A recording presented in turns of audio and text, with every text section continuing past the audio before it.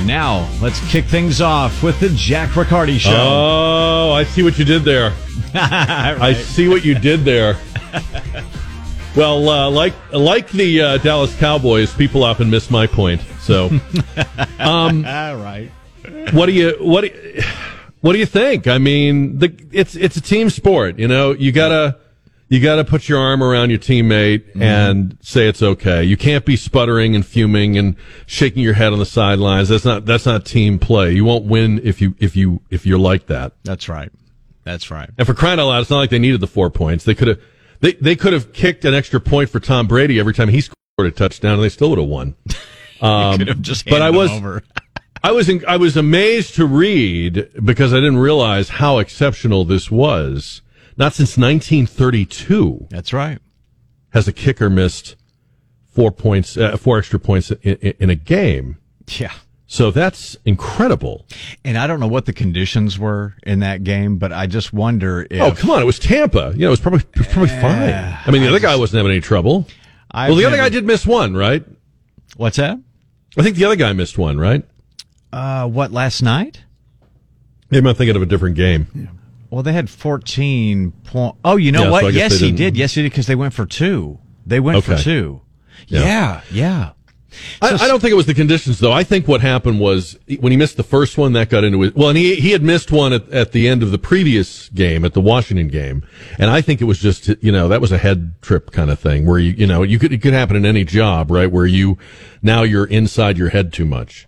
Yeah, that can happen. And I just think that if this was, because there's a lot of talk, I heard the guys on San Antonio Sports Star divided over, do you cut Brett Maher or do you ride it out? And if he had missed, say, for example, 3 or 4, maybe 5 extra points over the last 2 or 3 weeks, then maybe you're thinking, we need to do something. But I mean, this was a one-off. And if next weekend the Cowboys need a 62-yard field goal to beat San Francisco, I feel better about that guy kicking than anybody. So that's my take. And the guy, if memory serves, he was all Big Ten in his senior year. He has a couple of records that still stand at Nebraska. He's been all over the place. He's kind of a journeyman in the pros, but he had a very solid career at Nebraska. So he'll be fine. Like you said, it's like the rule about the last airline that had a crash is now the safest airline. To fly. But we're gonna ask that on the JR poll today. And I was sorry to see, although we're all happy the Cowboys won, I was sorry to see that you and Don did not get a perfect 6-0 wild card weekend out of it. But 5-1 is exceptional. So I made the emotional call instead of the rational one, and it will not happen again. Okay, duly noted. And that's what I did the same as well. Don, no, you know what I noticed? Don just went with whatever. Just went with whatever Christian went with. Don is like that kid that copies off your paper, but then if you get it wrong, he gets it wrong too. Jack, so. it could have been Detroit against Dallas, and I would have asked for Detroit to win. I understand. I know I'm hated by many. I'm a fair weather okay. You Dallas and Stephen fan. A. Smith are having a tough day today. You and Stephen A. Smith no kidding. Yeah. They're having a brutal day. All right, so I feel good about this. I went 3-3, so I'm not going to talk about my picks, but I do feel good about the fact that suddenly everyone is talking about what you and I were talking about last week regarding the Biden document, whatever we're going to call this kerfluffle. Now more and more people are saying, they keep finding the documents. They keep stepping on the story. Karine Jean-Pierre looks clueless up there, which is not new. And you've got prominent Democrats saying, we need a special counsel, and this was reckless. Morning Joe on MSNBC is apoplectic. We could have played several clips. They're just beside themselves.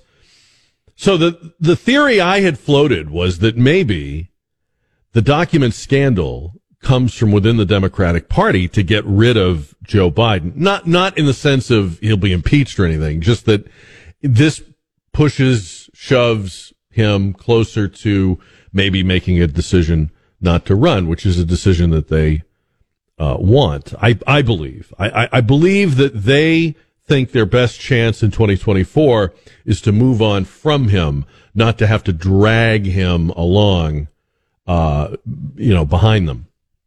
he did what he was supposed to do in 2020. So that's sort of still where my head is at, that they are sabotaging him to get him out of the race. And they would have easily covered this up if they needed him, wanted him, or they would be denouncing the special counsel. I did hear another interesting theory. I forget who said this, and I would give credit if I figure it out. There was another person who said maybe this is an attempt to protect Joe Biden from the Hunter Biden investigation that we know is coming. So in other words, you create a situation where we think the documents are the Joe Biden problem, and it sort of like silos him off from everything else with Hunter Biden. That's intriguing. I'm not as convinced of that. You know who really is not going to be able to get through this is Karine Jean-Pierre. She was fine when the reporters were all throwing underhand softballs. She was fine when there were no hard questions being asked about anything, but she cannot handle even one or two or three reporters being as aggressive as like Peter Doocy from Fox is. And now there are more than one, or there is more than one that are hitting her pretty hard with questions, and she can't flip those binder pages fast enough to get through this. So I think the first casualty of this is going to be her. Congresswoman Sheila Jackson Lee introducing a bill that is so absurd, people think it's a hoax, but it's real. H.R. 61 is the Against White Supremacy Act of 2023. Because we need a law against white supremacy. And it says that we need to criminalize, quote, the conspiracy to commit white supremacy. Now, I thought white supremacy you just had. I didn't know you were committing it. Is that like having meetings or circulating memos or the conspiracy to commit white supremacy against non-white people, which of course it would be. This includes, the bill writes, inspiring or influencing people to commit such a crime based on having published material advancing white supremacy, white supremacist ideology, antagonism based on replacement theory, or hate speech that vilifies or is otherwise directed against any non-white person or group. So that's pretty broad. You can't say anything critical against any non-white person or group. This show wouldn't last 2 minutes. That's hate speech. So really what this is not a law or a proposed law about white supremacy. This is really a law building a giant wall around Sheila Jackson Lee and people who agree with her. We don't need a First Amendment. We don't need debate. We don't need what they used to call a national conversation about race, because all of that is white supremacist. And, we already have hate crimes. And people have said over the years, the danger of hate crimes is that hate is an amorphous word. And how do I know when somebody breaks into my garage and steals my lawnmower if they did it because they hate me? But now we're talking about very specifically trying to define all the stuff Sheila Jackson Lee doesn't like as white supremacy. I'm trying to figure out how you could get through a day as a white person if this was the law of the land. And she is defending it and doubling down on it. So it's a real thing. It's not a hoax. And she believes, in fact, that it's consistent with the Constitution. I guess she means that the founders, if they had thought of this, would have included it. When we were talking yesterday about Martin Luther King Jr., I always feel a mix of emotions on that day, because on the one hand, you hear him speak, or you read his words, and they are inspiring. But then it's also damn depressing to think about where we are now and the people that purport to fill his shoes. I mean, this is where we've come. And it makes a mockery of him and the things I don't even know if it matters anymore to play those speeches or quote him when this is what is being carried on in his name. By the way, she invokes him in defending this bill. This is in the spirit of Martin Luther King Jr., believes Sheila Jackson Lee. So I'm just letting you know. We also had the story yesterday about you can't say aloha or ola anymore unless you belong to a race or a culture that possesses that word. So what we're saying now is that words belong to the nationality or the ethnicity in which they originate. You can see the problem with this, right? I mean, if you open up a dictionary to any page, an English dictionary, almost all of our words derive from some other language. Latin, Greek, many others. Who owns those words? And how do we talk to each other if I can only use my words and you can only use your words? And is there really anybody who's ever been offended? Like, are there Hawaiian people who are offended if somebody like me says aloha? Somebody like me. Well, they probably are offended if I say it. I'm just offensive in general. But you can't say, you also, according to this article, you can't say words that you think apply to somebody but really do not. For example, let's say you think someone is Jewish and you say shalom, but they are not. So you can't use it if you're not Jewish, and you can't use it if they're not Jewish. What? Is this the way that we pay tribute to Martin Luther King Jr.? I think we got to reboot that whole idea of that holiday. If this is our understanding of his legacy, we've blown it. We don't even get it. But I also wonder about this, and I've said this before. I don't really think there are actual groups within these groups that are aggrieved. I think this is all imagined by people that don't have anything to be offended about themselves, so they gin up being offended on behalf of other people.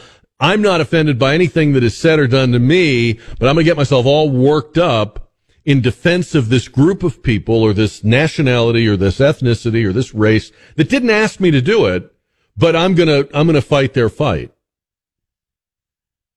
And it's like you're a mercenary. It's like you appointed yourself a foot soldier in a war they're not fighting. Does that make any sense? And what do you think about that? There was a time when we thought that the culture needed more color and variety, and so when there were references made to other cultures and races, that was supposed to plus it up. Like that was better. According to these scolds that we have now, like Sheila Jackson Lee and this study from the University of Utah that says you can't use culturally sensitive words. Apparently we need to all go back to saying the most bland, neutral things we can possibly say. Well, that's how it used to be. That's just turning back the clock. Everybody stays in their corner. What happened to multicultural? What happened to we need to mix it all up and it needs to look like America? Just pointing it out. A couple of things. No one is in charge of words. There's no word czar. There's no Department of Words. You can say anything you want. Secondly, these seem like imagined struggles. When I see somebody taking on it's cultural appropriation or culturally insensitive when you say aloha, I'm thinking that's someone with no real problems of his own, and he's decided to white knight it over to somebody else and first define what their struggle is and then appoint himself or herself the guardian of their galaxy. It's nonsense. 210-599-5555 as we talk about words and we use our words, and Elizabeth is on the radio on KTSA. Elizabeth, good afternoon. Good afternoon. Can you hear me? Yes. Okay. Yes, I'm just astounded that they would even come up with something like that. I grew up speaking Spanish and English, and then learned French, lived in France, married a Frenchman. So when I have friends from Mexico, and I speak Spanish to them, I speak French to my husband, and I can tell you when I'm in France, people love the fact that an American is trying to speak their language. They love it. And my friends from Mexico or my coworkers who speak Spanish and English, they also encourage, if I make a mistake, they help me out. And they love it that I'm making the effort. So it makes me wonder if the people who came up with these rules are people that don't even know another language. Yeah, there you go. Like, instead of making, instead of having to explain why they don't know one, oh, well, I don't use other people's languages as a sign of respect. It would be disrespectful if I spoke their language. Yeah, that's a great take. I can remember being in a conversation many years ago when I lived in Boston with some snob who was saying, oh, it's so unbelievable that Americans aren't bilingual. I mean, most Americans can only speak one language. In Europe, people are multilingual, and in Asia, people are multilingual. So I'm like, well, now, if people are using words and fragments of other languages, wouldn't that be progress? Yeah, I tell you, I have never met a Spanish-speaking person or a French-speaking person that is offended that I am trying to speak their language. Never. Yeah. No. And you probably never will. Elizabeth, good call. Thank you. These are self-appointed mercenaries in a war that doesn't exist. And it's culturally insensitive to say aloha out of context. Has anyone broke the news to McGarrett on Hawaii 5-0? How are we going to tell him? Who's going to tell him? 210-599-5555. These aren't real struggles. This isn't a real battle. This isn't a real civil rights movement. And, yesterday when we were remembering Martin Luther King Jr., we were remembering someone who really risked his life and ultimately gave his life. He did things and he took stands that could get you killed. And he wasn't the only one that got killed. There were people that, for standing up for something that they knew was right, lost their families, lost their homes, lost their livelihoods, lost opportunities. And I think we're trying to today deny that progress has been made, and there are people that want to claim that mantle, but they wouldn't actually stand up to a snarling police dog. They wouldn't actually stand in a place where they could get shot. They wouldn't actually put their life on the line. They just want the trappings of it. They want the feel of it. They want to be able to say they're part of it. Like Joe Biden. He likes to talk about how he was there. He wasn't there. And stuff like this is an ersatz civil rights movement. But it's silly, and people can see that it is. It's kind of a good thing in a way, I guess, because you've heard me say this before. Every day, more people are waking up to the insanity of political correctness and these sort of scolds that we have amongst us. And we're talking more about this later on, but these stories, people ask me sometimes, why do you bring it up? Because I just want people to see and hear, so that maybe if they're not very political or they don't follow this stuff, they'll realize, oh my God, we cannot elect people like this. We cannot reward people with this kind of self-delusion. We can't reward them with public office. We can't give them our children to educate or any position of authority. I mean, they're crazy. So do we need basically word police or a department of words? No, we don't. And what happened to the idea that it was progress or good when there was, a mixtape of the American landscape where, we had references and strains of all different cultures running through our language and our food. And, that was supposed to be a great thing, right? All of a sudden, you wake up one day and you're only allowed to use the words that someone associates with your race or your ethnicity. And whoever's making these decisions is just drawing these lines and borders, and it's crazy. And they're saying they're doing it in protection of other cultures. But last time I checked, no one had asked. I don't know of any culture that is actually, whose members are actually concerned that their words or references like aloha it's being used too much. They're diluting us. I don't know anyone who feels that way. I've never heard that. And this goes to a bigger scandal, quote unquote, where if you open a business, say a restaurant, or you're making clothing, and you are making the product of or something that is referencing a culture that you're not a part of genetically, then that's you're stealing from those people. And you're like, well, they can do it too. Well, but you're doing it. You're cooking their food. You're sewing their clothes. You're recording their music. You're stealing. No, I like it. I'm honoring it. I'm paying tribute to it. I'm making sure more people hear it. No. Cultural appropriation. Shame on you. I'm calling Sheila Jackson Lee on you. 210-599-5555. Guy is on KTSA. Hi, Guy. Hey, how y'all doing?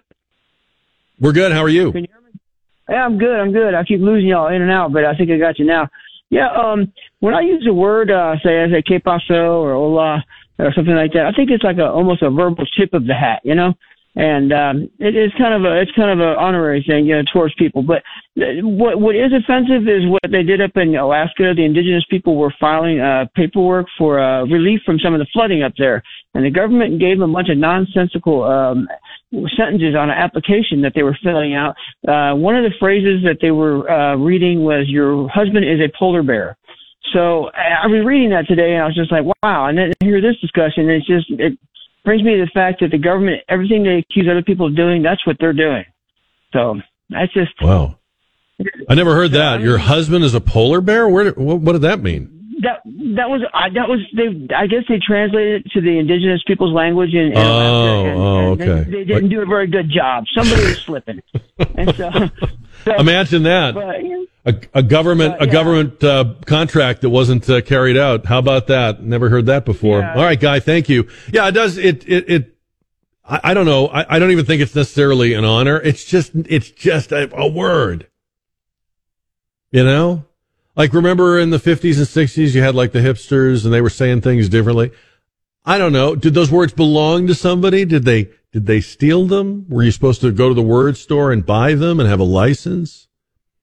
You see where all this goes too, right? If somebody can say you're not allowed to have that word, then pretty soon we really don't have free speech. Because maybe I shouldn't be able to use the word gun. You don't have that word. We don't, according to our records, you're not allowed to use that word. 210-599-5555. Cambridge, Massachusetts, which is the epicenter of wokeness. If there was a map of wokeness, if you drew the United States of wokeness, Cambridge, Massachusetts is in the dead center. Is hosting a sports night called Cambridge Sports Night for Girls, but it's GRLX, Girls. It's a city-sponsored event for anyone who identifies as a girl or with girlhood, according to the website. Cambridge Sports Night for Girls will take place tomorrow night. And they're using the term Girl X so that it can include anyone who identifies as a girl. Well, if you're having an event that's not just for girls, then you're having an event for everybody. Right? How about that? And Girl X, is that a word? That's not a word. That's a made-up word. But you know what happens? We get these made-up words, Latinx, and then they put it in the dictionary. Oh, we're so excited to announce it's been added to the dictionary. And then we take a survey of Hispanic people, and 1% of them like it or use it. And a lot of them hate it. But see, no one asked them because it didn't come from them. It isn't their cause, isn't their problem. It isn't what they stay up at night worrying about. It's some guilty white liberal that had this idea. Oh, you know what we should do? Latino, Latina, Latinx, girls. They even have the gall in announcing this event to talk about how it's so important for girls to participate in sports, and it's healthy and it improves their confidence. Those are all things that are true until you F it up by letting boys join. You know, don't tell me you're doing something for girls or for women if you are not sticking to the definition of a girl or a woman. You're disrespecting it. And I continue to marvel that women allow this to happen. You're allowing this to be done in your name. Your silence is taken by everybody else as you're okay with this. And I don't think most people are. 210-599-5555 or jack@ktsa.com. And Steve is next on the radio. Steve, good afternoon. Hello, Jack. Yeah, Steve. You just said part of what I was going to say. You know, I mean, this world's gone crazy. I don't know about the world, but our country has. But it amazes me how people, I don't care what side of the political, it's really not even political to me.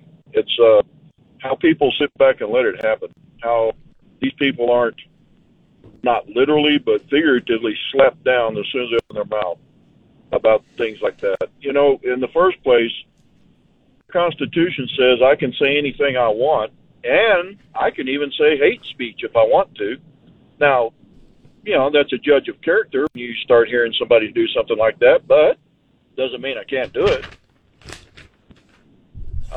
Yeah, I mean, ultimately, if you let this go, it won't be just words like, you know, que paso. It will be things that make it impossible for you to express your opinion or engage in a political debate. If they start taking your words away, they're basically keeping you out of a lot of categories of conversation. And I wouldn't put it past the people doing this that that's really where this is going.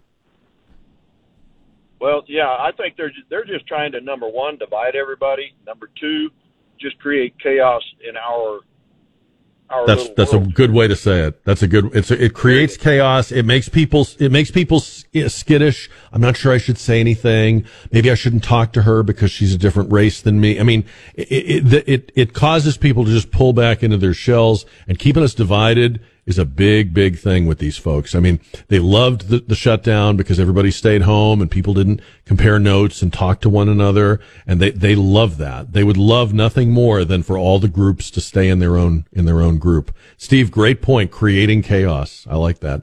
Rudy is on KTSA. Hi, Rudy. Hi, how's it going, Jack? Hey, Rudy. My take on this is, I'm actually a first generation American. So my father was from Mexico. My mom was from here. And if you looked at me, I'm a white-skinned or light-skinned, redheaded Mexican guy. So this actually is kind of interesting because I also, we have black people in my family. We also have Asian people in my family.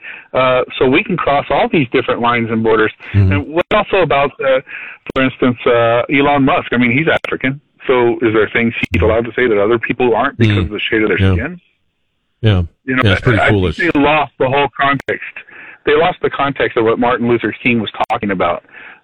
It wasn't about separatism. He was fighting against that, but that's what this generation keeps moving toward.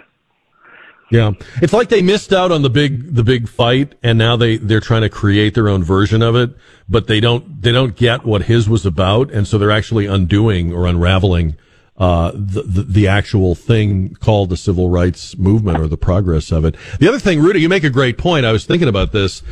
Rudy's point about having all different kinds of people in the family. I don't know the exact numbers, but everything I've ever read says that intermarriage, racial intermarriage, ethnic intermarriage is just, expanding, right, with each generation. So really, eventually, all these labels that the word police want to use are impossible to apply. Hardly anyone is going to be all one thing. And unless we're going to walk around with the results of our Ancestry.com, chart around our neck like in a laminated sheet, couldn't any one of us, no matter how we look, no matter what our appearance is, and even no matter what our name is, couldn't any one of us say, well, unbeknownst to you, I'm part, so I'm using the word. Yeah, so we had Latinx, now we have Girl X, or Girl X, Girl X.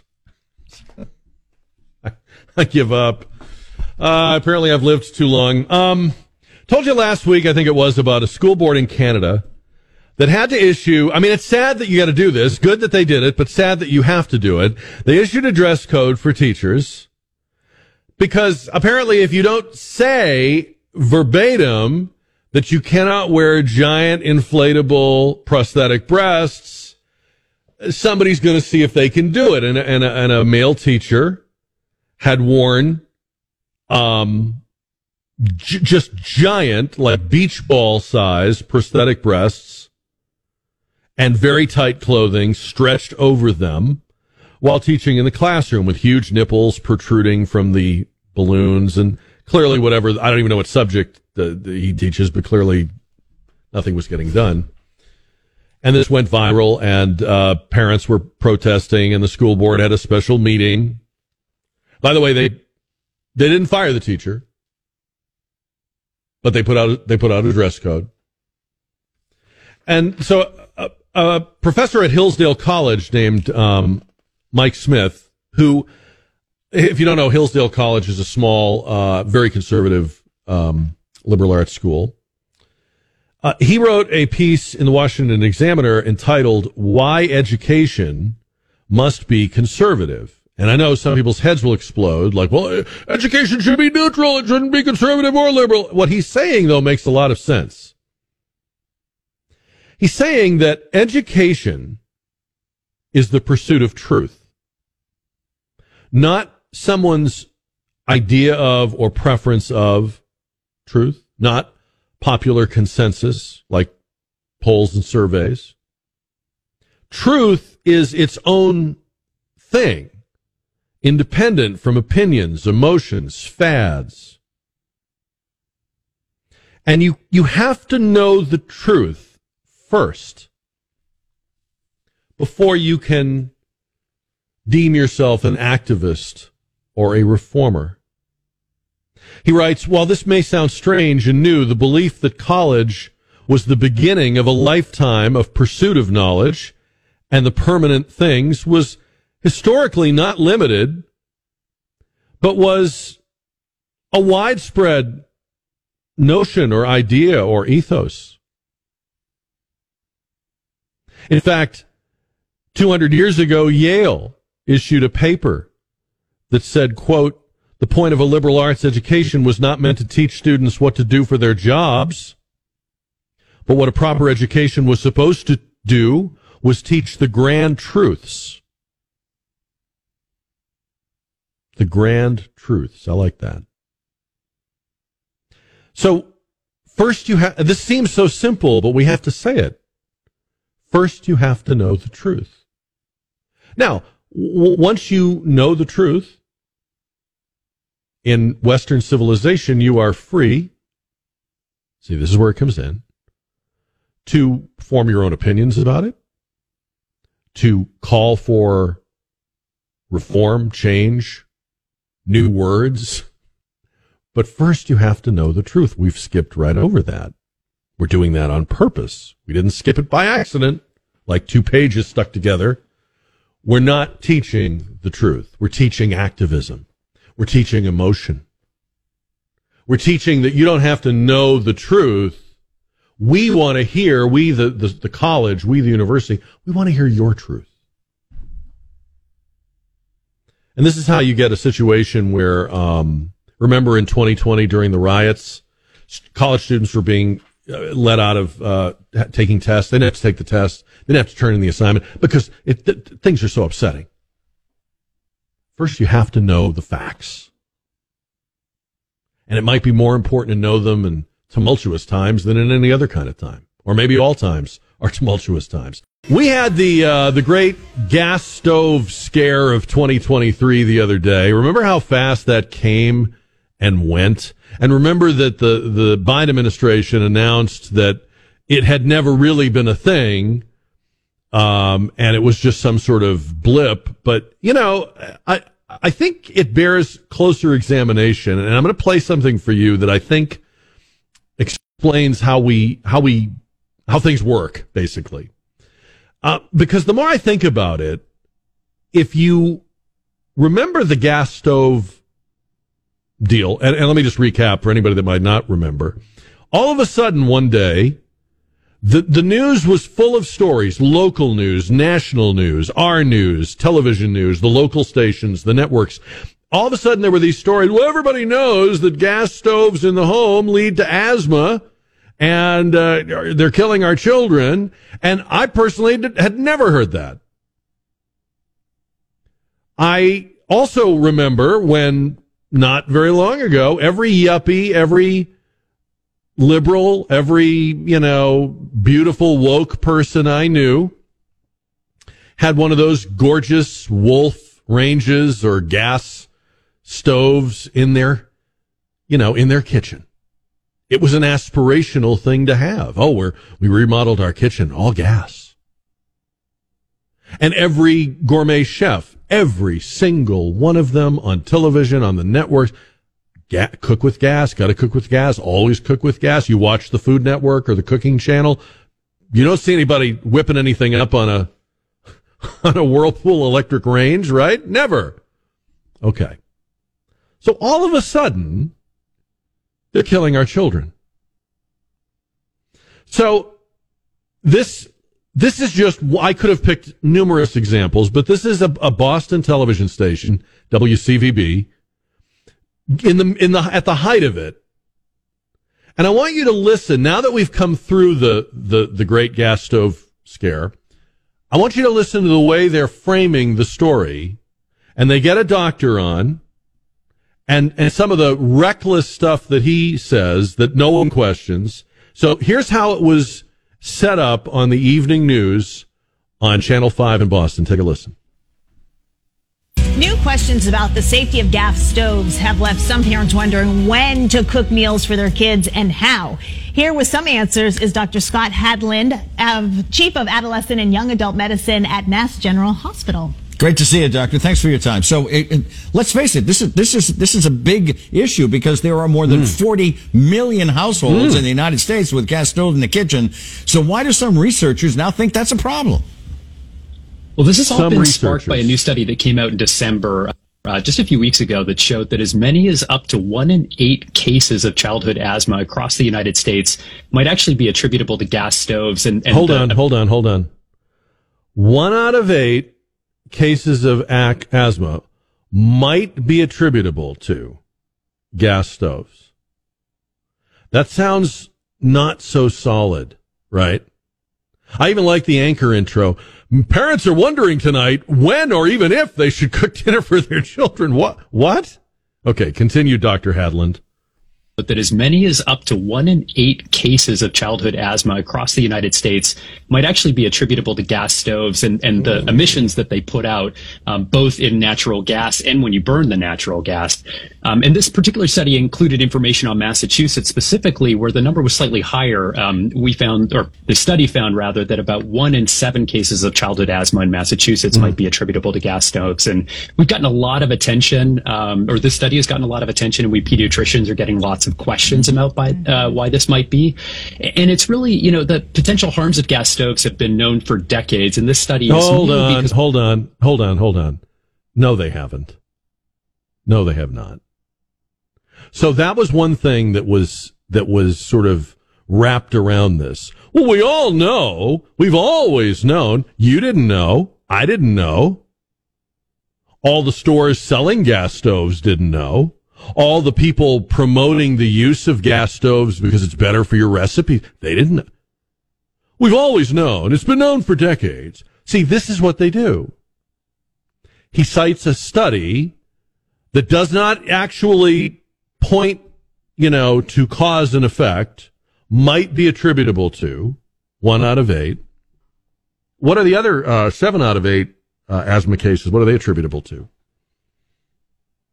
And then we've known for decades. Okay, continue. And it's really, the potential harms of gas stoves have been known for decades. And this study is new because what it's doing is sort of sharing, what the actual burden of this may be in Massachusetts and beyond. And what's known about gas stoves is that they, when you burn natural gas, it emits nitrogen dioxide, which is a known irritant that can lead to asthma. And natural gas itself contains benzene, which is a known carcinogen. And I want to be really clear that just because you have these in your house doesn't mean that your child is going to get sick with asthma or cancer. Okay. And most kids and families will be just fine. But I think this is a little bit of an eye-opening study. Wow. And some parents have told us they want these appliances out of the house. What's your advice? Wait a minute. What parents have told you that? Parents are calling the television station. I need to get this gas stove out of my house. What do I do? No one called them and said that. No one is saying that. Okay.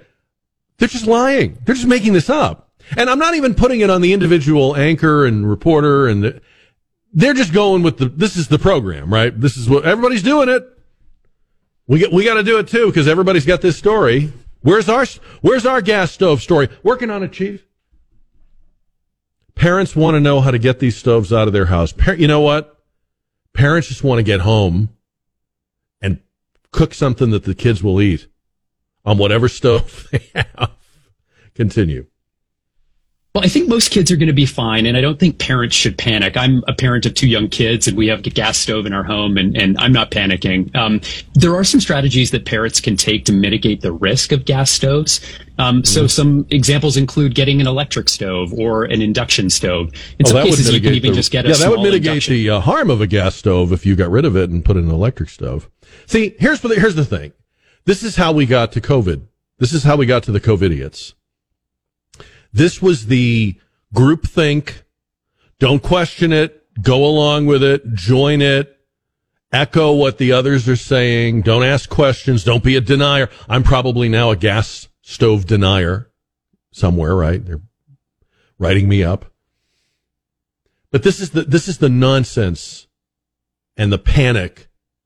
And this doctor who is introduced as being the head of adolescent medicine at Mass General, which is the most renowned hospital in the United States, should be ashamed of himself. He admits in the interview he has a gas stove. He admits that he's not worried about it. He admits that most people don't have to be worried about it. So when they called him to do the interview, he should have said there's no interview. There's no story. But he wanted to get on TV. I mean, this is how it works. You get people like Fauci that want to be on TV and will say anything to stay on TV. You get people in the so-called field of journalism that aren't journalisming anymore. We're supposed to be skeptical and cynical, and we're supposed to scrunch up our face and look at you when you say something like, how do you know that? Where's the proof of that? Do you have any data to back that? No. Parents are telling us they want the gas stove out of their house. Like was there a crowd of people outside the television station? Help us! I can't go home. There's a gas stove there. I mean, yes, it blew over because it was so over the top ridiculous. But imagine when things like this sort of take root, you get 14 days to slow the spread. 210-599-5555. 55. Did you know that the Department of Justice went to court today to appeal the mask mandate on commercial jetliners? You thought that was over. You thought you were done with that, right? We haven't worn masks on planes in months. President Biden went on 60 Minutes and said the pandemic is over. But they're in the courts trying to get the mask mandate or the authority to have a mask mandate for air travel and other mass transit restored. This stuff, once they get their mitts on it, they will not easily let go of it. The gas stove scare, to me, was just a swing and a miss, but they'll keep swinging. Here's what I know, okay? You watch HGTV, every remodeling show, every house flipping show. New kitchen, gas appliances. Every cooking show, cooking competition, right? Iron Chef, everything. Gas ranges. You ask any remodeler in town, the gold standard for a new kitchen, gas range. Yuppies, remember the word yuppie? Had to have gas, had to have that stainless steel Wolf or Viking, right? We've always known they're killers. No, we haven't. That is completely made up. That is completely made up.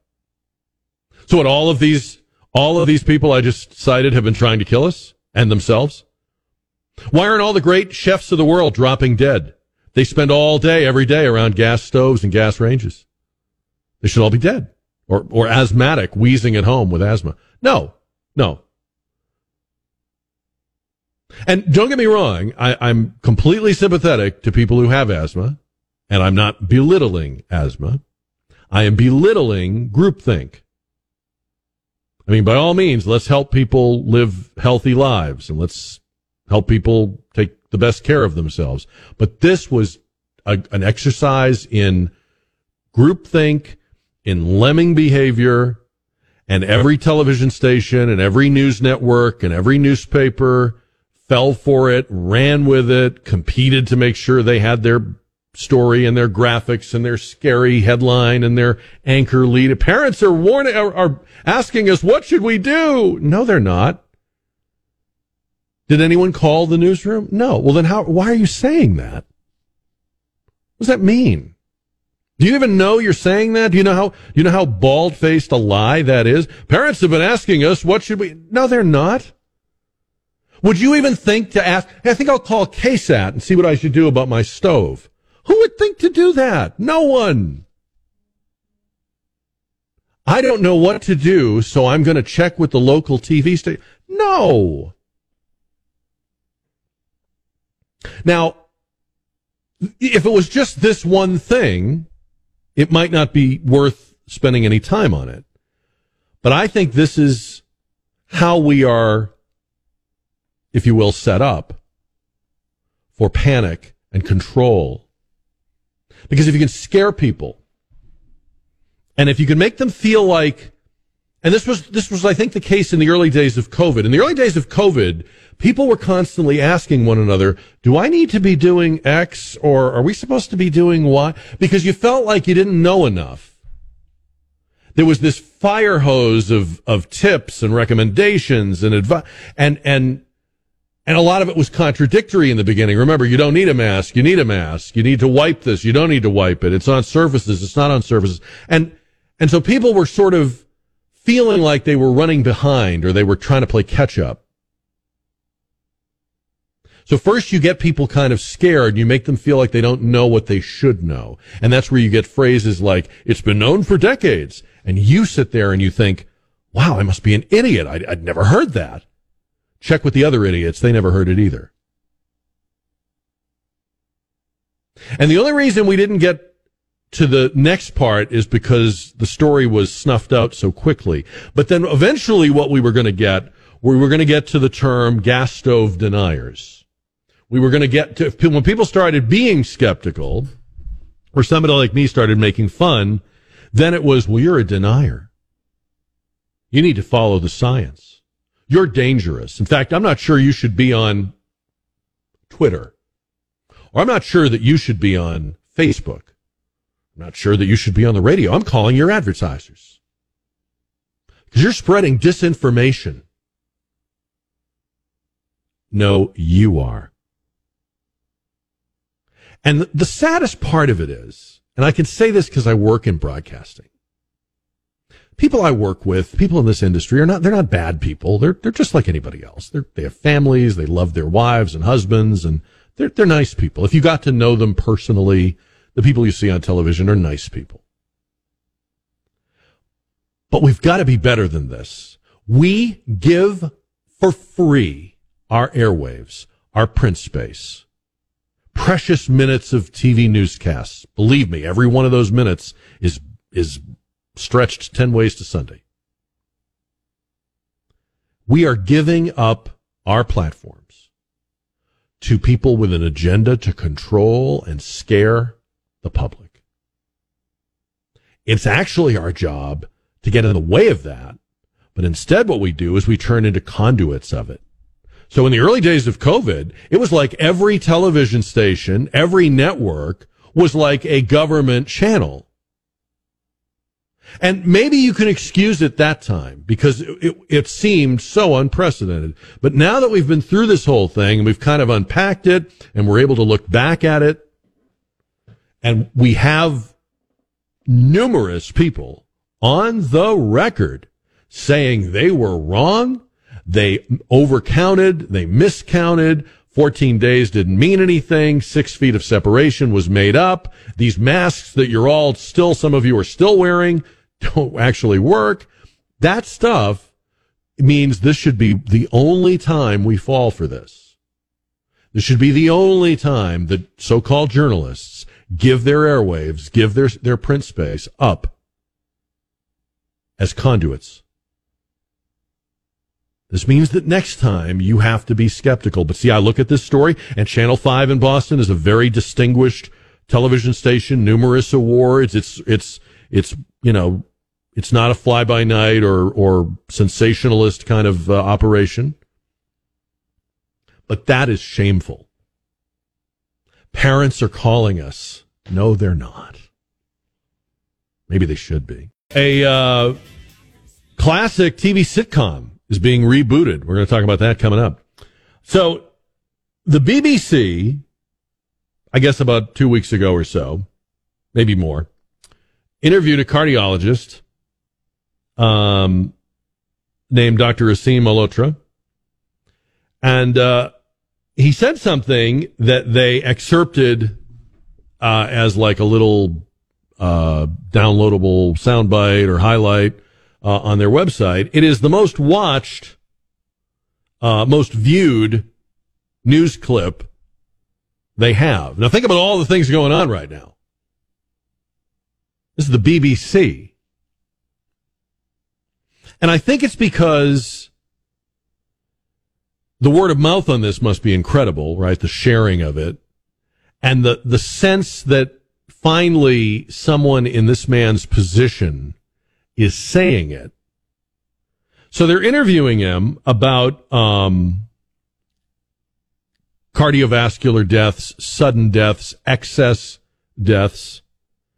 And a few minutes into the conversation, he's talking about the COVID vaccine. Take a listen to this. Cut number 1. But what is almost certainly, and if you allow me to say this, Questa, what my own research has found, and this is something that is probably a likely contributing factor, is that the COVID mRNA vaccines do carry a cardiovascular risk. And I've actually called for the suspension of this pending an inquiry because there's a lot of uncertainty at the moment about what's causing the excess deaths. Some of it will be ambulance delays. My own father, it was reported on BBC News in late 2021, I was the first to actually highlight the ambulance delays because my own father suffered a cardiac arrest at home and the ambulance took 30 minutes. And when his post-mortem came out, he had very severe cardiomyopathy, which was unexplainable. I then published in a peer-reviewed journal. They accepted my findings that the likely cause of his death was 2 doses of the Pfizer mRNA vaccine he had 6 months earlier. Now, there's more to it, but my point is, this is a man who is speaking very carefully, speaking from personal experience, because his father got 2 doses of the Pfizer and the booster and died of a cardiac arrest, for which he was not a candidate previously. And he goes on to say, the vaccine certainly helped people who are high risk, but now we should be reassured that the Omicron circulating is really no worse than the flu. This is really time to pause the vaccine rollout. This approximately 6-minute clip of him being interviewed on a BBC news show a couple of weeks ago has now been viewed, I think, over 18 million times. How do you explain that? You know, there's something powerful about stuff people seek out. It's one thing when you're just pumping it out on the airwaves, right? Playing the hits.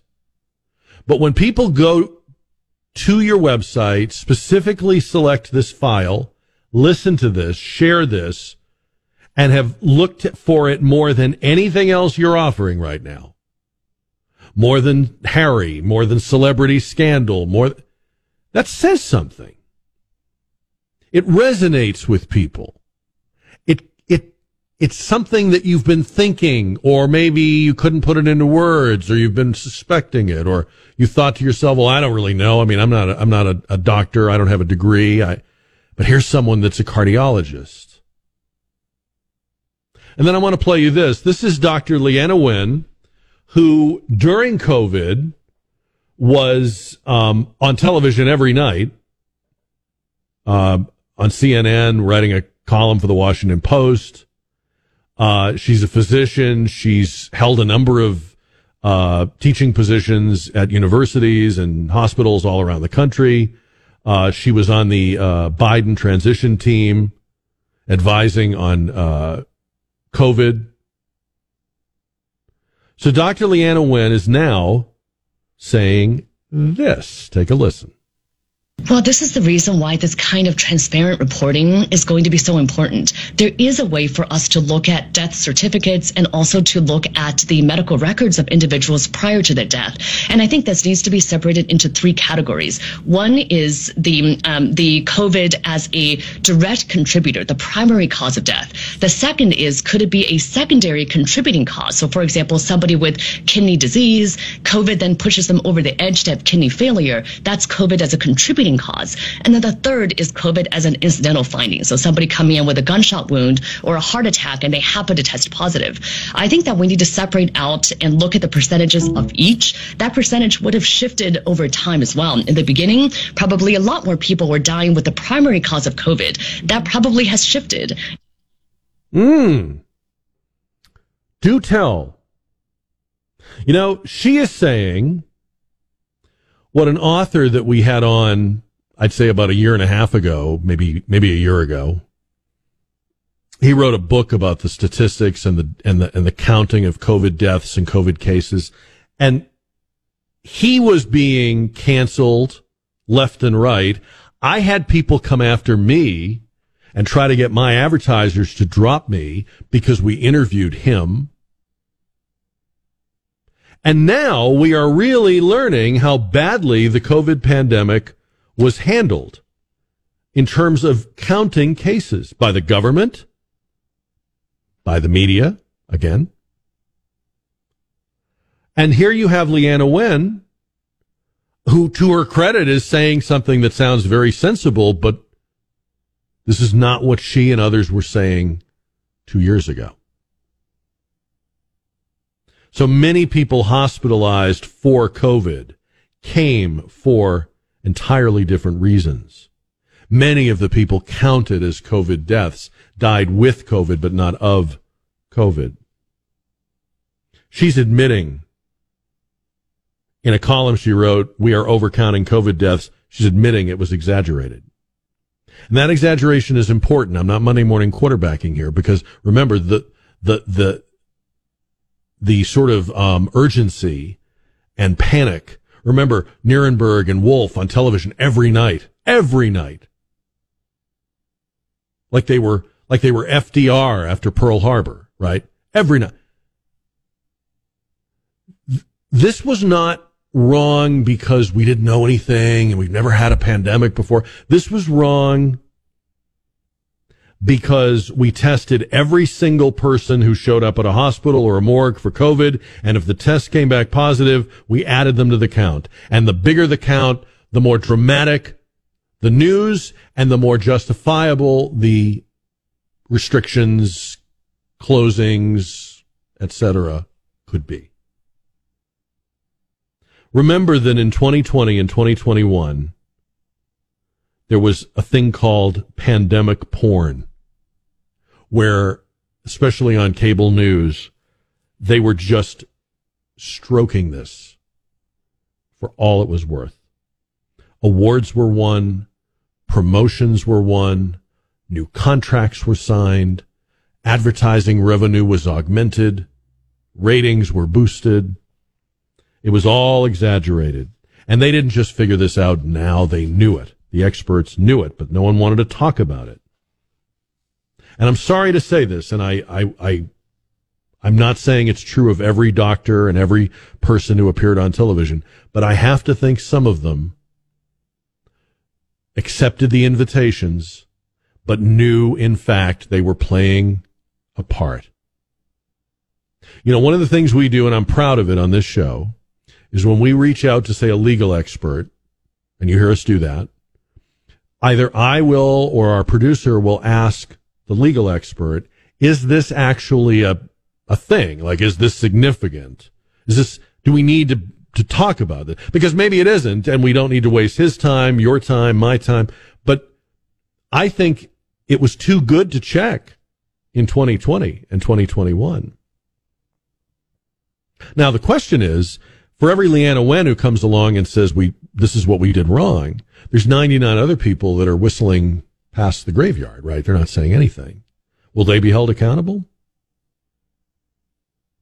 And will it be different next time? I mean, I think you and I are different. I think how we receive things and the willingness to accept, oh, well, this is an expert, or this is a person with a white lab coat, or this is, we're different. The question is, are they any different? Or are they going to run this again? And was the gas stove story an attempt or a trial balloon of that type? I don't know. I mean, if I'm wrong about that, I'm wrong about that. But I'm not wrong that it will not be tried again. 210-599-5555 will get you in here. Join the show. Chris is on the radio. Hi, Chris.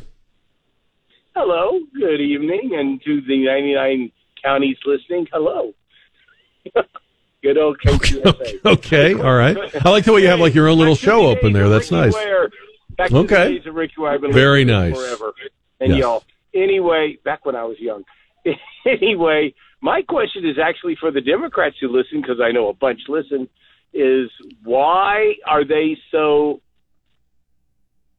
wanting to keep taking the COVID shots when evidence is pointing out more and more and more there are issues, there are problems, and they keep denying the fact that there are something, that only maybe those with comorbidity may need the shots. The rest of us, we're having people die all over, So what is your question again? I'm sorry. Your question is, why do Democrats keep wanting, denying the fact, or are denying the fact that there might be an issue? Well, I don't know how you could really. I mean, who can speak for all Democrats? I don't know. If there's any way to do that. Let me throw a couple. I've talked. Go ahead. Okay. Let me just take a stab at it. A couple of possible ideas that may apply to one and not another. But is it possible that some people still think, despite the risks, there are benefits? Or is it possible that some people think the risks are being exaggerated by people on the right? Everything from masks to jabs. Everything now is seen as declaring your political leaning. I think people wearing masks is almost like wearing a campaign sticker on your lapel. So I think that's a couple of possibilities. I'm not sitting here saying no one should get it. I'm sitting here saying we should always have been having an honest discussion. We should have been sharing with people what we feared, what we suspected, what studies were starting to show. I'm afraid that data took a backseat to, sort of ideology or taking a position. Apparently, the hardest thing about COVID is backing down off your position on COVID. Apparently, the hardest thing about this is once you've declared something or issued guidance or an order or what have you, letting go, saying, we know what, the numbers don't bear this out. We were wrong. So I don't know how to generalize about all Democrats, Chris, and I'm not even sure, to be fair, that is true. I know people who are getting the jabs and getting the boosters who are not Democrats, and they have their own reasons for it. I'm not here to tell anybody, and you shouldn't be listening to somebody like me in terms of making up your decision about this. That would be crazy. But you also should not let your political leaning or your ideology or how you feel about Trump dictate what you do about your health. That's insane. And I just think what should happen down the road here is accountability for people that pushed quote unquote facts that weren't facts, that were assertions, and punished people who questioned those assertions. So if you had said what Leanna Wen said at one time, you were an enemy of the state, and yet she's in with the beautiful people. She checks all the boxes. Everybody's A-okay with her. But a couple of years ago, you come out and say what she said, you're canceled. That seems to be the biggest struggle we have with COVID. Debbie is on 550 and 107.1 KTSA. Hi, Debbie. Hi. My uncle was one of the ones that was overcounted as a COVID death. He actually died of bladder cancer, but they put on his death certificate that he died of COVID. What do you think of that? Yeah, it's deceptive. It's overinflating their numbers. Yeah. So why do you think they did it? I think there was government money in it. There was money being given out to the hospitals and the medical providers for treating COVID patients. And, we don't even know if he ever had COVID, but they put that as a cause of his death, but we all knew he had bladder cancer. He had stage 4 bladder cancer, and that's what he died of. Yeah, I think there was money, and I think there was power in inflating the numbers and what people called pandemic porn.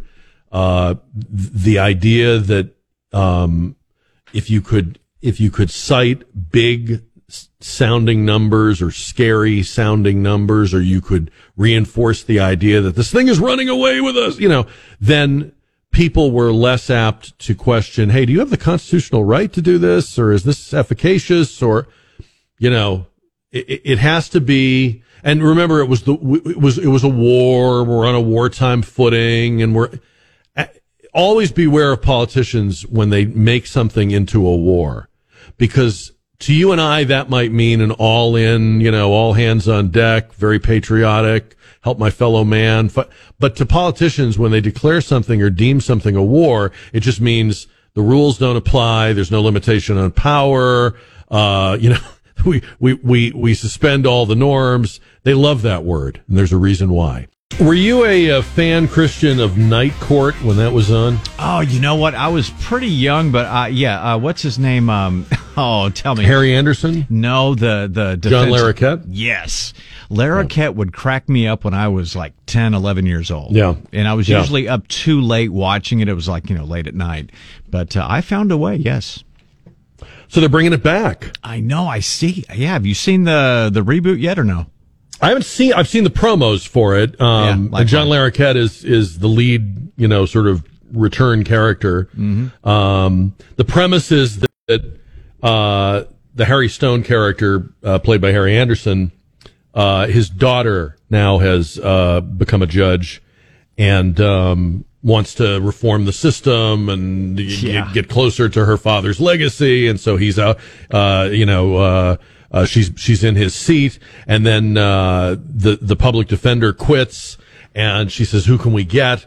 Oh, we'll get Dan Fielding, the character played by John Larroquette. So that's going to be the premise, and they brought it back after many years. I mean, this thing has been off the air for 30 years. 30 years, right? Yeah.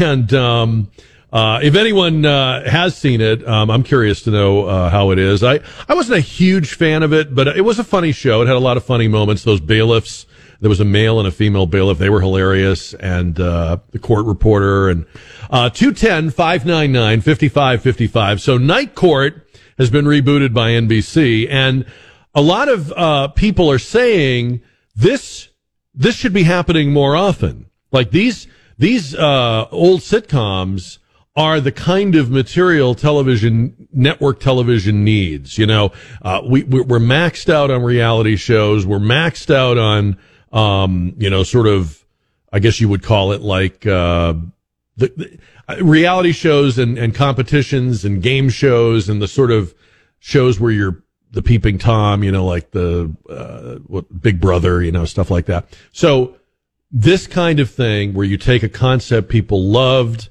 and is time tested, and maybe you bring back one of the original characters if there's somebody available. You can't get them all; they're not all still alive or still available. What's a sitcom, a classic sitcom, that you think should be rebooted? What is it? What's a show that went off the air, sitcom that went off the air, that you think they should reboot the way NBC is apparently doing with Night Court? Now we'll see how long this lasts. Hard to say yet. 210-599-5555. The reviewers are saying that there's great chemistry among the cast, but only time is going to tell, obviously, if this is going to work, and does it work because it's a good show in its own right, or does it work because people who remember Night Court come check it out? Night Court ran originally from 1984 to 1992. It was part of that must-see TV lineup that NBC had when they had at one point in the late 80s and early 90s, NBC had all the leading sitcoms. I mean, they were the number one network, but they had all they were stocked up. They had Seinfeld, they had Friends, they just had everything. And Mad About You, and I think Cheers fell into that range or overlapped some of those years too. 210-599-5555.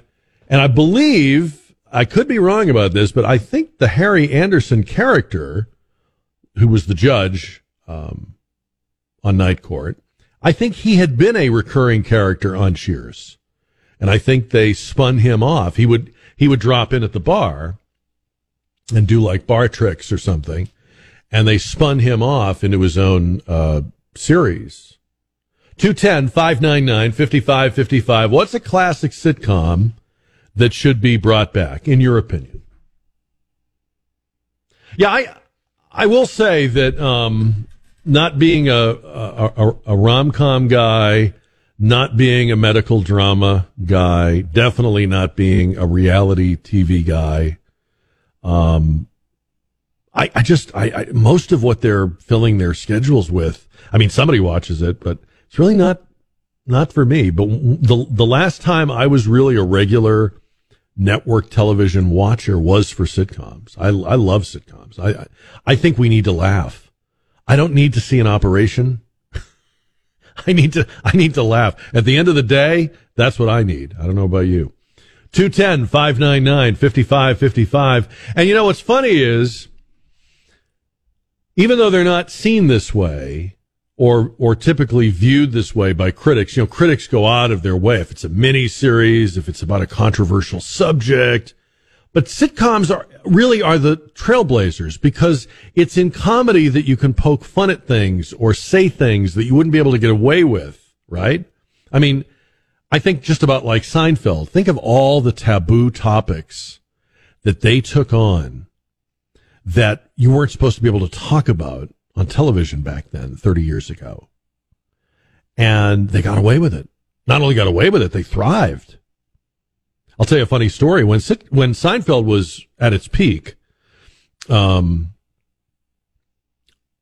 watched it, and then I discovered, to my amazement, I'm a young guy. I think I'm very hip, I discovered to my amazement that my parents are watching it. And they're not scandalized by the masturbation episode, they think it's hilarious. They love it. And that's the power of comedy. It can be multi-generational. They got it in their own way, just like I was getting it and my age group was getting it at the same time. 210-599-5555. What is a classic sitcom that's gone off the air? I don't mean reruns, I mean as an original show, that you think they could reboot and bring back today?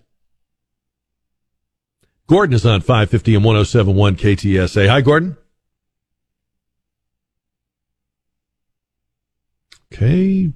Have that line isn't working. We'll see what's going on with that. We'll figure out this phone thing. We'll get right back to your calls. 210-599-5555. Don, we may need to reboot that phone system. Are you hearing me okay?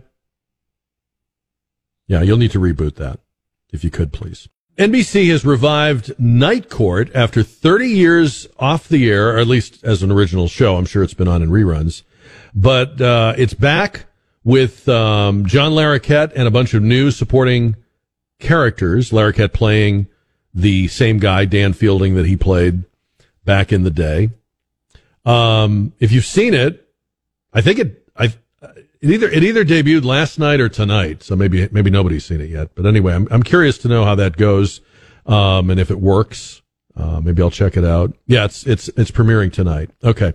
210-599-5555. That got me to thinking, what is a classic sitcom that also should be rebooted, in your opinion? Because we're tired of, it seems like there's about 4 shows on right now. There's like reality, risking your life, show, and then there's the dysfunctional relationship show, and then there's the game show, and then there's the drama, and whether it's medical or police, or they all look the same. I think we need some sitcoms. 210-599-5555. Mark's on the radio. Hi, Mark. Hey there, Jack. I was going to go with Cheers. You were talking about it a little bit, and you're right that Harry Anderson had a bit part on there a few times where he would come in and do some kind of little magic trick or something. He would scam people out of money.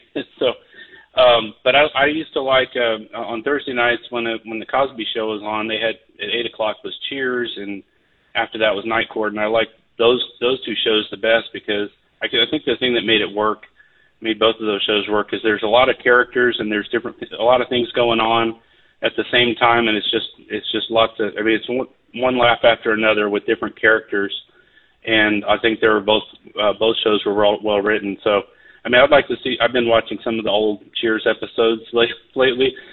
I've watched quite a few episodes just kind of to reminisce about that show, and I think a lot of the people are still around. I doubt that. I would think a lot of them would not want to do a reboot, but who knows? If you can get people with the same kind of chemistry and some good writing, it could be a success. I think we can agree that if you're going to do a reboot of any of these shows, it should be, if at all possible, you need to have at least one character, actor from the original, just to have the connection, just to have the bridge. And as you say, with Cheers, so many of them are available that you'd have a good shot of getting at least one, maybe even more than one. But and then you're right. It's chemistry and good writing, and I don't know, that would bring me back.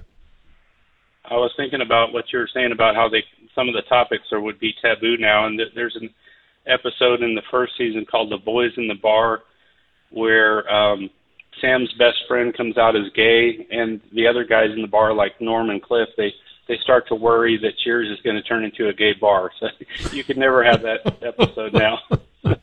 I don't know why not. We need that more than ever. Mark, great one. That's a great choice. Thank you for the call. 210-599-5555 on KTSA. Corey is next. Hi, Corey. Hi, yeah, we'll try it again. Yeah, I don't know how they could pull it off right now because it's even older than those shows. But Barney Miller was always a favorite of mine. Oh yes, yeah.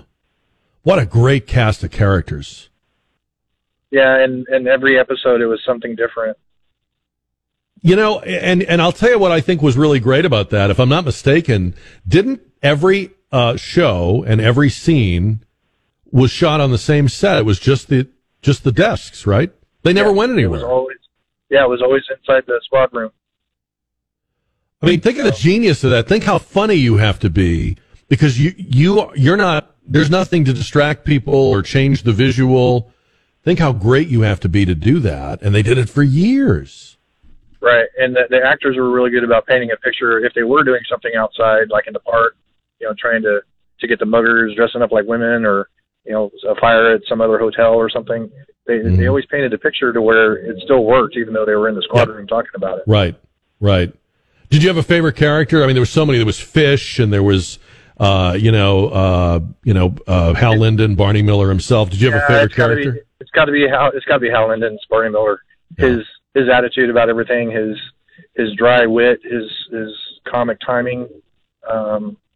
He was like really he was like the dad, right? He was like the dad of a very, very screwed up family. He had to be the grown up in the room. Perfect. Yes. You know who else I loved on that show? Well. You know who else was great on that show, and my dad loved this guy too, and I don't remember the actor's name, but there was a character that would come in once in a while. He was Inspector Luger, and he was played by a very well-known television and movie actor, a guy that was in Manchurian Candidate and some other things. I'm blanking on his name, but we can look it up. But he would come in once in a while, and he had this swaggering, all-knowing, hello, and he was Inspector Luger. They all hated him.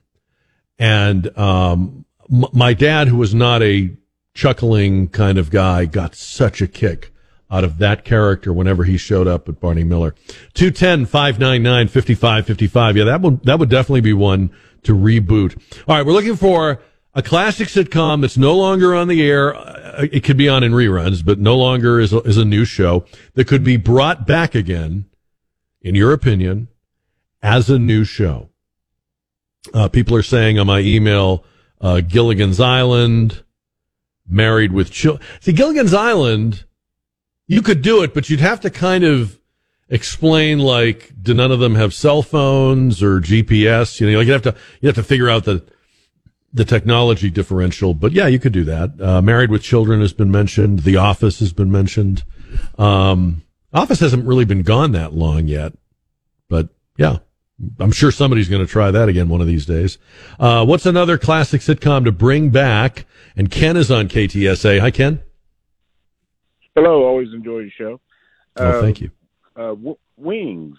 It reminded me. Yeah.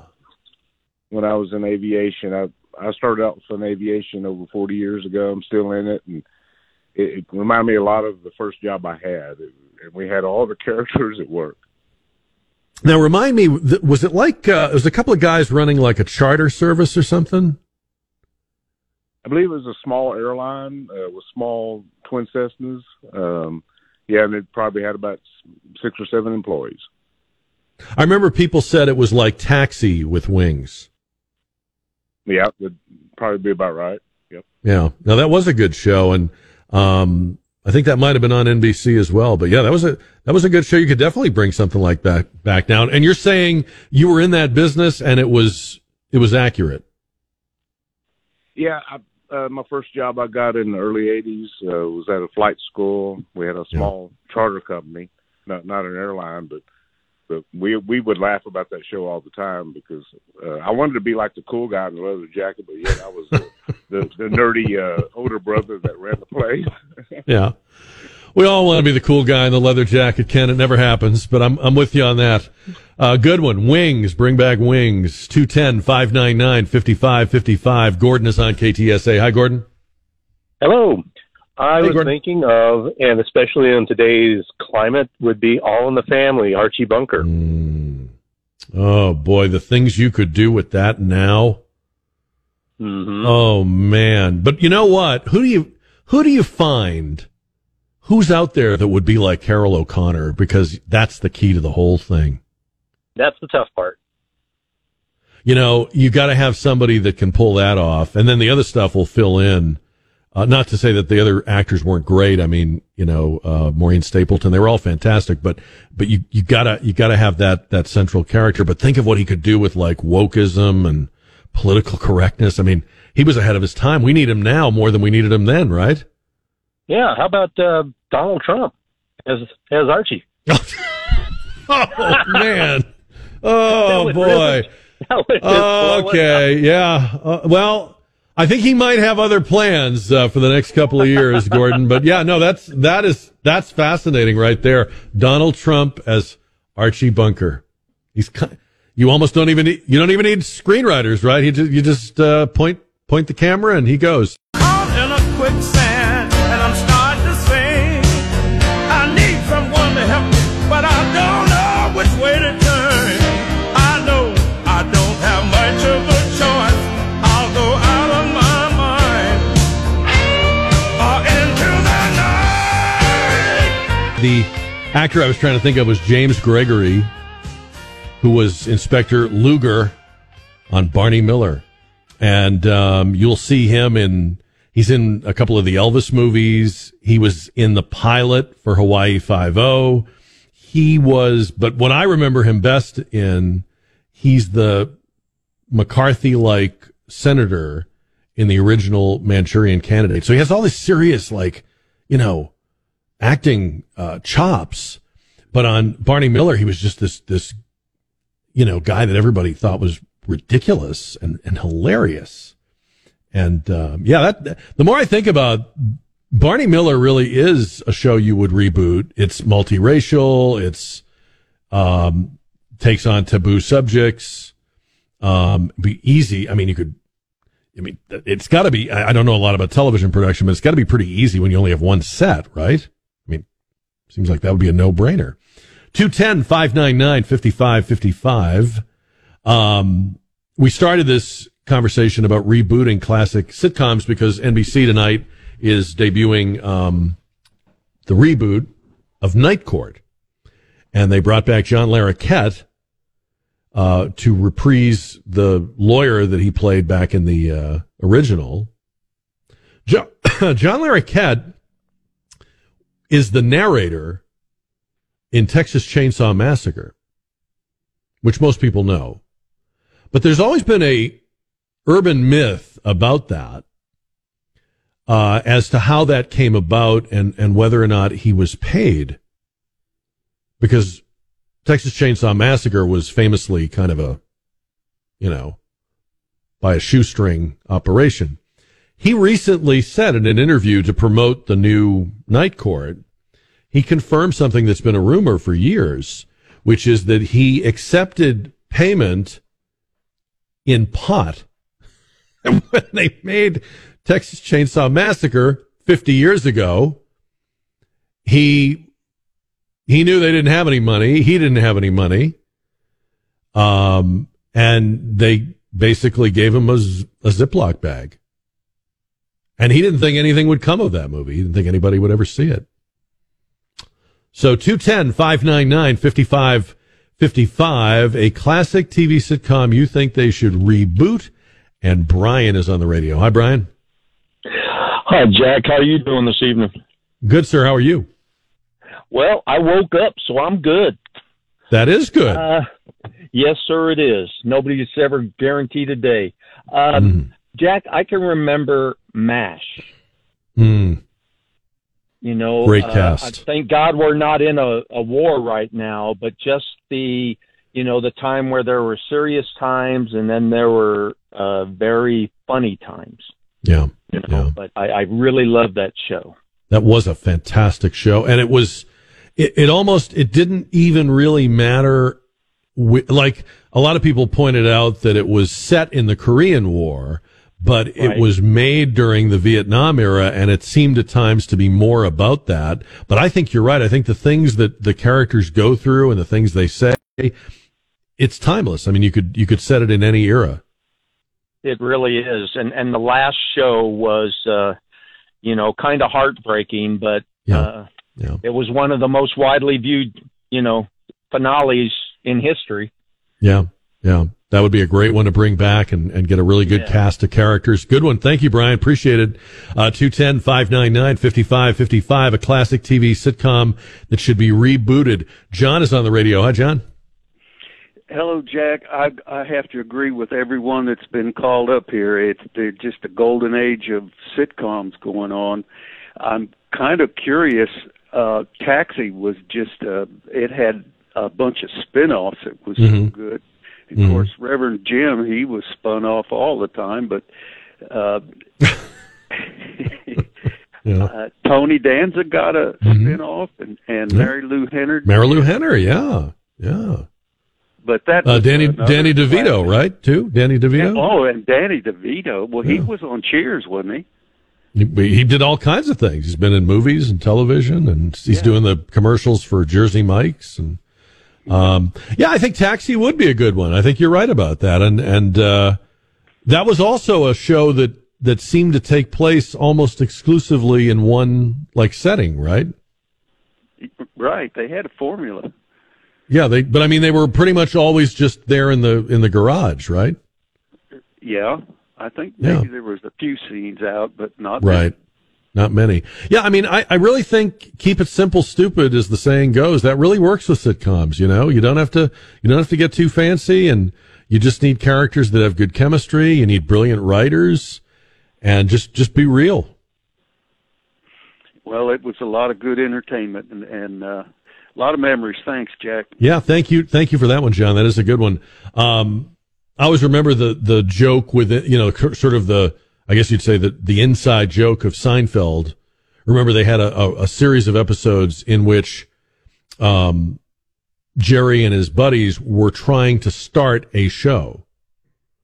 The show was the show they were on, but the catchphrase was, "It'll be a show about nothing." And Seinfeld really was a show about the most mundane things, but that was the brilliance of it. It wasn't reaching for something obscure or trying to hit you over the head. It was stuff you could relate to. They would, of course, exaggerate it, play it out, but it was all stuff it was all situations you could imagine yourself being in. The only thing I would ever take issue with Seinfeld was no struggling comedian in New York is going to have an apartment that big. Just going to point that out. 210-599-5555. A lot of suggestions via email. Sanford and Son. A lot of people saying, we're burnt out on reality shows. Enough with the reality shows. Let's have some more sitcoms. Craig is on 550 and 107.1 KTSA. Hi, Craig. Hey, how's it going? Hey, MASH may have had the number one last episode, but Three's Company is the second highest. And they should bring back Three's Company for Mr. Roper alone. In this climate, he would totally kill it. There you go. Yeah, you know what? That was a hugely popular show, and it would be today. I think you know what the problem they'd have with it today is they would say you can't portray women like that. Oh, I thought they would Ritter's character, I think they would ridicule the hell out of him, Yes, they probably would. Now, that was a funny show. Very good one. Thank you, Craig. Let's see. Henry is on KTSA. Hi, Henry. Hey, how you doing? I'm good. How are you? Good. I would like to see Gomer Pyle come back, and I think John Cena would be a perfect fit for Sergeant Carter. Oh, I like that. So who would play Gomer? I don't know about that one. Yeah, that's a tough one. Because Jim Nabors really was, if you think about it, the guy was a comic genius. He took that one little, I guess you'd say, quirk, and he played it out over not only Gomer Pyle, but the Andy Griffith Show, and he did all those appearances with Carol Burnett. And the truth is that what really wasn't who he was, but he played that up, and he, milked it for all it was worth. America loved that character. That's a good one, Henry. Let me get one more in here before we run out of time completely. And Elvis is on KTSA. Hi, Elvis. Hey, having a great drive home. I miss Soap. I thought that was a really good stretch of characters of Billy Crystal, the guy that played Bert. Benson was in there. And the way he always messed with the older man from World War II veteran. It was a good show that I thought could have gone even further. Yeah, that show was really ahead of its time, right? I mean, it was kind of edgy, and it took things on that we would more commonly see today, but were not heard of back then. Was that in the early 80s, was Soap? I think it was late 70s, 76, 77, 78 time frame. All right, yeah. Right way ahead of its... MASH was coming to an end. Mm-hmm. Yeah, way ahead of its time. It rolled into Benson. Benson had his own series. Oh, okay. That's how that happened. All right. Soap. Very good. Appreciate it, Elvis. Thanks to everybody that called, everybody who wrote. On the JR poll, question was, the Cowboys kicker, Brett Maher, missed 4 extra points last night. It's the first time in 90 years that's happened in an NFL game. Should the Cowboys keep him or cut him? It was close, kind of like his misses. 55% said keep him. 45% said cut him. We'll have a new poll question, JR poll question at 4 tomorrow. You can always find it at ktsa.com. You can always find this show, whole episode podcast. So in other words, each podcast is a complete day's show by going to ktsa.com, and then at the top of the screen where you see on demand, pull that down, and then you can take us where you want, when you want. If this doesn't work for you as an afternoon show, you need something to listen to when you're walking in the morning or when you're working in the middle of the day, or you want to catch up on everything on the weekends, on demand at ktsa.com. Since we were talking about sitcoms and reboots and names, from yesteryear, I saw an excerpt of an interview that Richard Dreyfuss did. He did this with Glenn Beck. But Richard Dreyfuss is somebody that you haven't really heard about or seen in a while. And he explained in the interview why. And it was fascinating to me because I didn't know this. I thought he just retired or was just enjoying life. He says he has given up the thing he loved, acting, for something else that he loves. Take a listen to this. I gave up something I loved and had loved since I was 9 years old, only for something else I loved as much, which was saving my country. And I firmly believe that if we don't revive the study of civics, we will be dead before 2050. We'll have the same name long before, and it'll be a nightmare. So, I had led a blessed life, and I gave it up for a blessed life. And I think that this book is not perfect, but boy, is it Richard.